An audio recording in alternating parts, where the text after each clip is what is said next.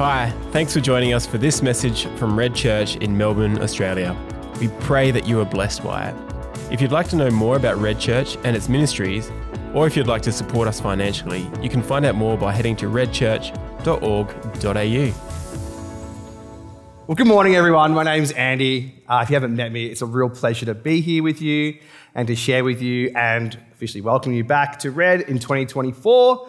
I hope your Christmas and New Year's period was either eventful as you'd like it to be or uneventful as you'd like it to be. And based on the 2023 that you had, perhaps 2024 is the year of 2020 more or 2020 no more. I hope that there's an excitement around a new year, and there generally is. It kind of feels like a blank canvas. Naturally, the conversations tend towards New Year's resolutions. What am I going to do this year? How am I going to challenge myself this year? How am I not going to challenge myself this year? Perhaps we look to inspirations for our New Year's resolutions or what we'd like to do, perhaps to family or a friend or a colleague that has inspired you. Perhaps it could be someone on social media, an influencer. Maybe sometimes, like I'm going to be doing this year, I'm going to be looking at childhood heroes. We all have our childhood heroes, whether fictional or non-fictional. One of my childhood heroes is a guy called Peter Cullen. You may not know him. It's nice to know Peter. And he was one of my childhood heroes, has been for a long time. And this might be the first time you've seen his face, but I reckon it is not the first time, or if you've heard him many times. In fact, what's in the box? What's in the box? Peter Cullen is known for one thing, above all. Yes, you might be wondering why a grown man is playing with toys. There might be some wives and girlfriends here who ask themselves that constantly. But yes, Peter Cullen is not known for his looks, as luscious as that Mo is. He's known for his voice. And I don't know if you can recognise the young little toy in front of me. This is a very replica of one that I received for Christmas a long time ago. But Peter Cullen is known as the voice of Optimus Prime. Yes, my childhood hero. And look, it's pretty obvious why a young boy would like Optimus Prime. He is a giant robot from outer space that transforms into a big truck and fights other big robots from outer space that transform into planes and sports cars and you name it. It's like the appeal can just stop there, really. Like, yeah, that's pretty cool. But what stood out to me as I watched 80s cartoons, which is just full of just energy, dripping with a certain like a boy macho instinct. You got Ninja Turtles, you got Action Man, you got a lot of stuff to look at when you were a little boy growing up in the 90s. But what stood out for me about Optimus Prime was he was a strong, stern leader of a robot, but there was something else about him that I was drawn to. In fact, there was almost a bit of a gentleness to him. And what always stuck with me about him is that he led with a sense of compassion. He cared about people. He even cared about the people he was fighting against. And his care and his compassion that he had often led him to be taken advantage of, which could be a very common experience to some of us as well.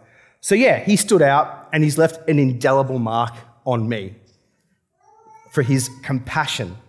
It's one of those words that, invoke a lot of different thoughts for people.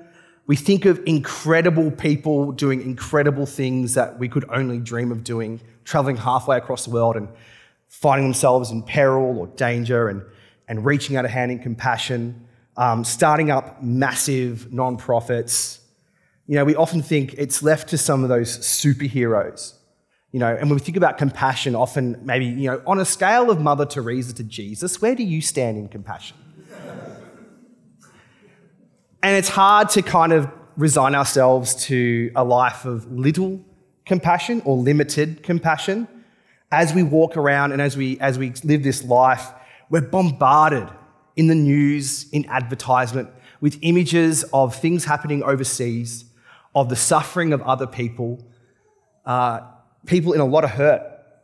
And images in social media, they're juxtaposed to invoke different emotions, sometimes to feed off a sense of anger or self-righteousness, almost benefiting and monetizing our outrage for clicks. And we tend to feel numb from that hopelessness, and that powerlessness breeds a bit of anger or discontent over our limited ability to do something, to be compassionate. Even in our individual lives, there's this modern pursuit to put the self first, to look after ourselves, which is a really important thing. But sometimes it causes our own voice to be the loudest voice within us. We build up these walls to protect ourselves from hurt, from awkward conversations, from hard times. I'm going through enough. I don't need to hear about your hard time. Thank you very much.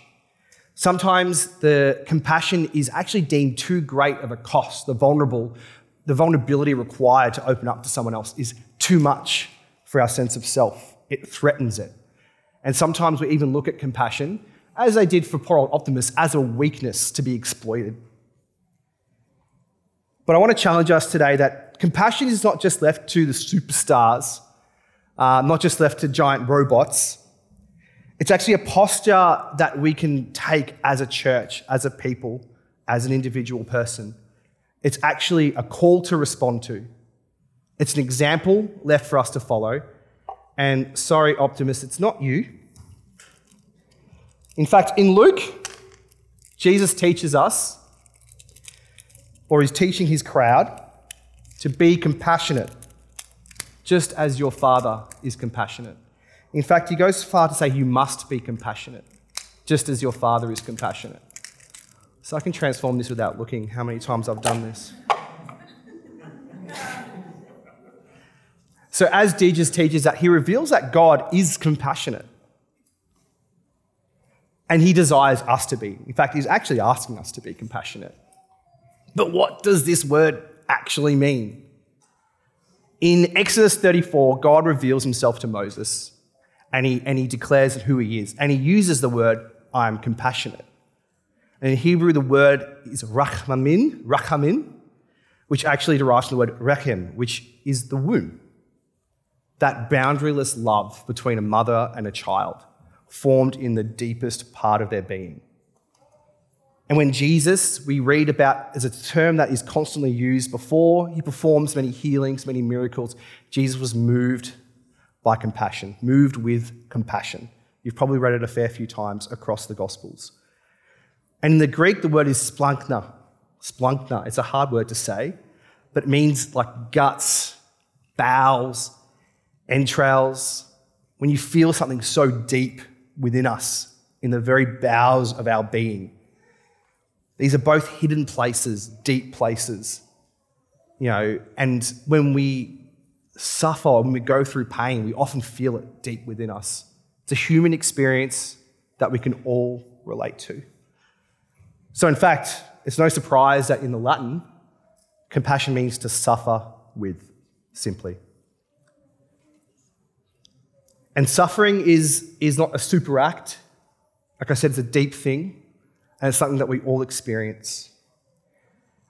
And as we know, Jesus, who lived a life on this earth as fully human and fully God, had this experience too. He understands it. Being both God and man, we look to Jesus as he is a revelation of God's compassion in space and time.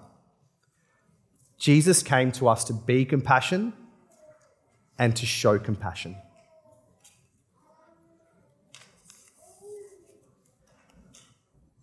To be compassion and to show it. And one of the ways he shows it, and this is another buzzword that conjures up a lot of different things, is Jesus being human, having those experiences, knowing what it's like to feel the depths of our being, to suffer and to hurt and have pain, is a sense of solidarity. And we're not talking about the solidarity that we might use for a shade for our profile picture or a little click to show our support for something. It's as we sung Christmas carols just past and we talk about Jesus coming into the world, the word Emmanuel often springs out, that God is with us. He's literally the God that is with us. He's not distant. He came into this world as naked and vulnerable as every one of us did, And in fact, he died naked and vulnerable. He chose to come. He didn't have to come, but he chose to. And he chose to understand what it's like to live a life that's filled with pain, that's filled with suffering. He understands and he knows. Not only did he suffer with us and for us, he felt the pain of those he healed. He was moved from the depths of his being for people coming to him with all sorts of issues and problems. And it went beyond just the act. You know, as powerful and amazing as to read miraculous healings, miraculous providence to feed a crowd, he suffered with them. And when he wipes your tears, he cries with you. The shortest verse in Scripture is 2 words: Jesus wept. Even before he raised his dear friend from the grave, he wept.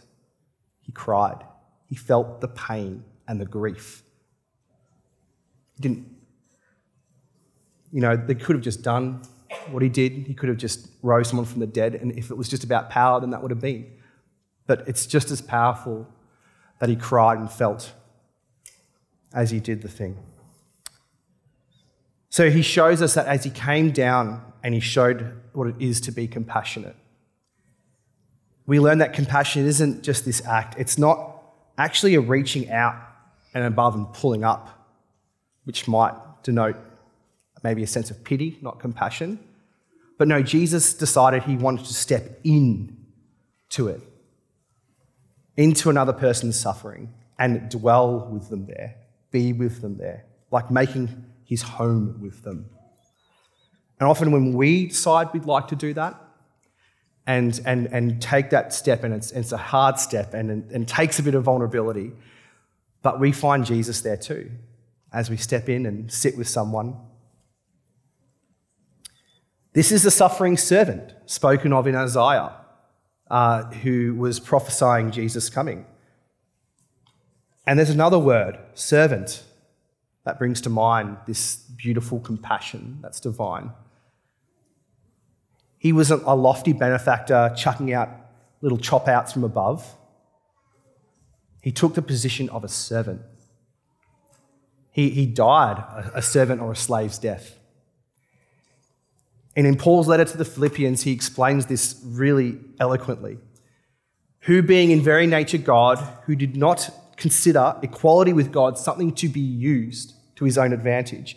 Rather, he made himself nothing by taking the very nature of a servant, being made in human likeness.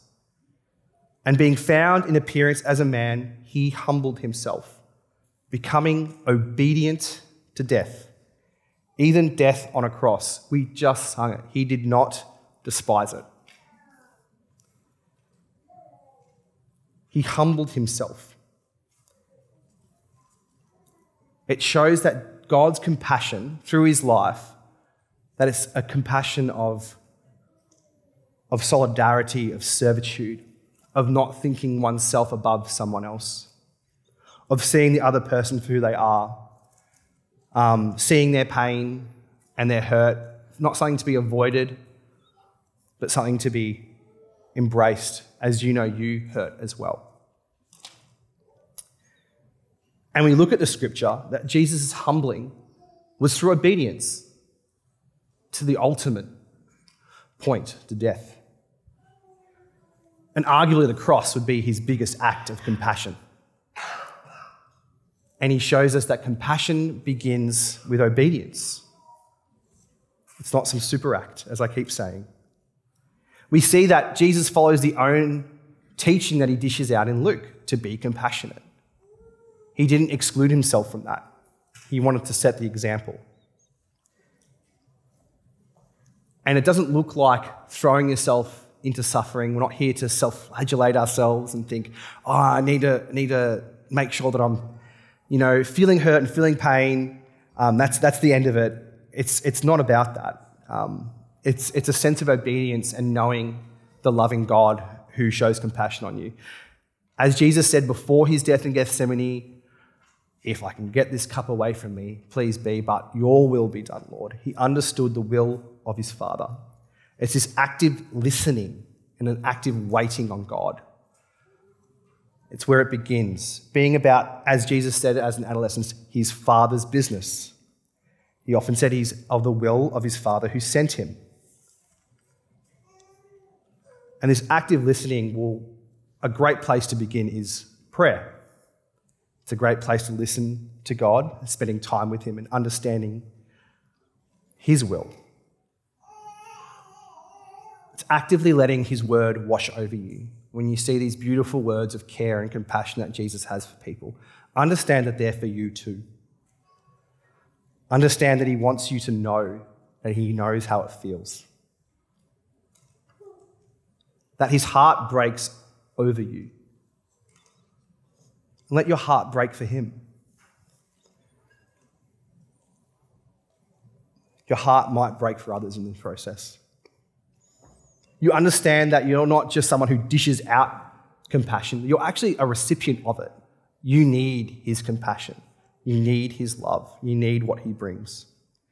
And give yourself the time to receive that. This active listening and waiting, it involves a sense of patience. It's not going to happen like that, like most things. Allow yourself his love to just wash over you. And being vulnerable with him, opening your heart to him, understanding that he came and he suffered for you so you can be with him, so you can be vulnerable. You can show him the hurt that he longs to feel with you. It creates this new sense of self, a new sense of looking at not only yourself, but at others. It turns down the self-static that we often hear buzzing in our ears. That the vulnerability to God equals vulnerability to others, which is, and I'm the first to admit, a really hard thing to do. In this world that we live in, it's really hard to open up to people. It's hard to have people open up to us. The two natural responses I find when I find myself in situations is the very human thing to fight or flight, to resist someone else's pain or suffering, or to just simply run from it. There's this, Hannah and I live about 50 metres away from a motel, like a proper old motor inn. And it's often used for crisis accommodation. And we see a gentleman out there quite often on the nature strip, either having a cigarette or just standing there. Sometimes he'll be shouting, sometimes he'll be silent. And, the first time you see it, it's a bit confronting. And naturally, my first thought was to either resist that or get ready for a confrontation or just to make a wide berth and avoid it. And as I sit and think about it and as I meditate on that and realise that there's another way of being patient with people, of understanding what someone's going through. You may not know what people are going through, but being willing to understand and feel for someone changes your perspective. Now when I walk past or I'm driving past, I feel for him. My heart breaks for whatever he's going through. And I pray for him. God bless that man. I'm not saying this to big note myself. It's more about the change that God's done in me than the change that I've done in myself. And maybe soon I'll have the courage just to say, hello, how are you going? Seeing him as another person, not an uncomfortable situation to be avoided. Because we all have those things. It's hard to ask how people really are.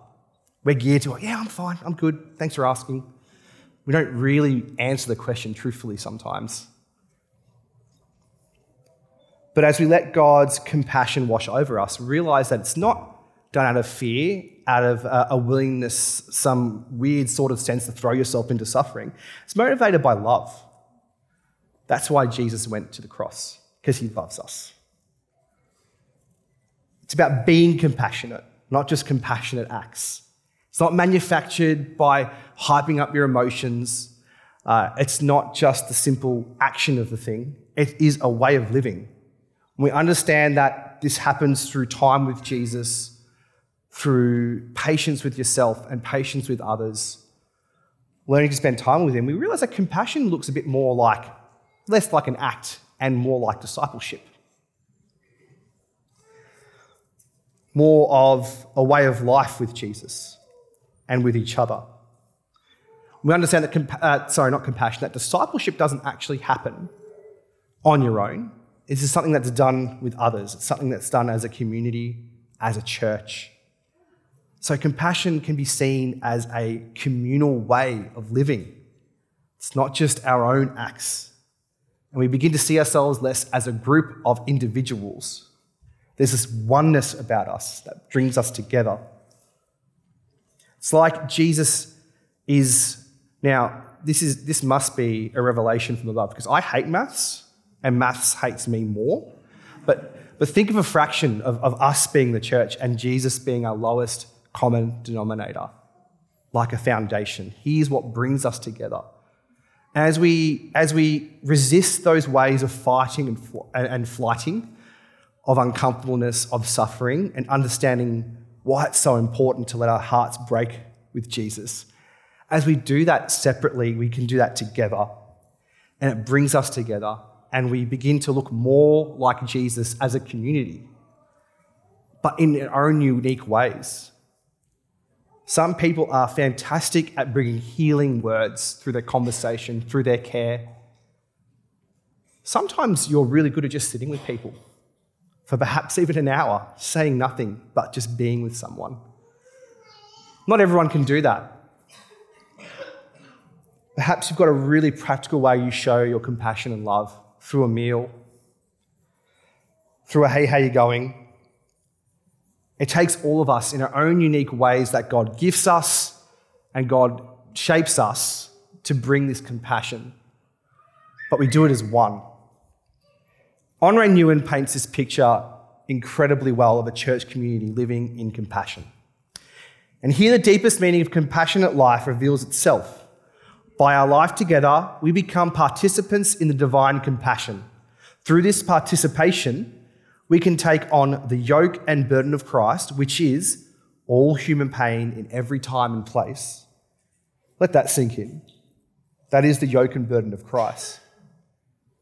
All human pain in every time and place, while realizing that his yoke is easy and his burden light. As long as we depend on our own limited resources, the world will frighten us and we will try to avoid the painful spots. But once we have become participants in God's compassion, we can enter deeply into the most hidden corners of the world and perform the same works Christ did. That's powerful.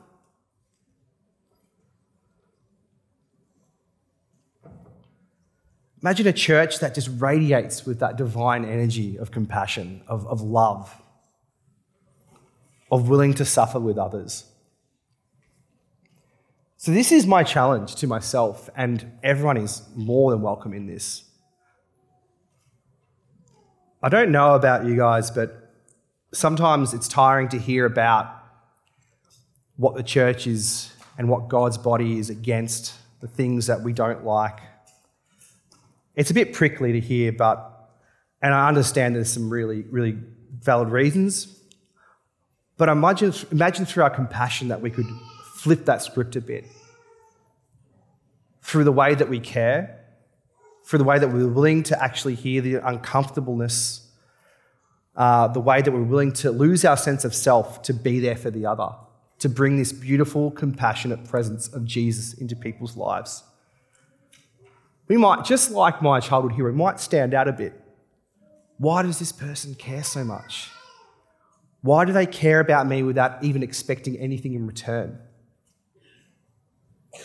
They keep calling me, asking me how I am, how I really am. This person always brings me a cupcake when they see me, and that's compassionate. This person is okay to sit in silence with me. This person's okay to see me cry. Doesn't freak them out. It's not these big acts. It's being compassionate. You know, we lose hope at the increasing hostility in our world, and we think we'll never be able to change it. And you're right, you can't change the world. but you can change someone's world. It stands out when you show that divine compassion. It's not motivated out of any self-gain. It's motivated by love. It's motivated by willingness to be uncomfortable. It says a lot. Could we, as Christ's bride, be so beautiful and so radiant in this that people can't be helped, drawn to him, to the groom, to Jesus? The one who was compassionate first, the one who led the way, the one who came to be and show compassion. We're about to enter a time of communion, and this is a beautiful way we sense that oneness that I was talking about, this participation in God's compassion as we reflect the ultimate act of compassion, that Jesus came and he died for us, that we could live this life with him. We could live this life with others. We don't choose that fight or flight. We don't choose to avoid what Henri Nouwen calls the painful spots. We enter in. We make a home in it because Jesus is there with us too. May we meditate on that as we come together and break the bread. It's a beautiful thing. And my prayer for you is that as you sit there with it, you're willing to go on that journey with him, that patient journey to develop more compassion in your life, and having the courage to stand out into a world that really needs it.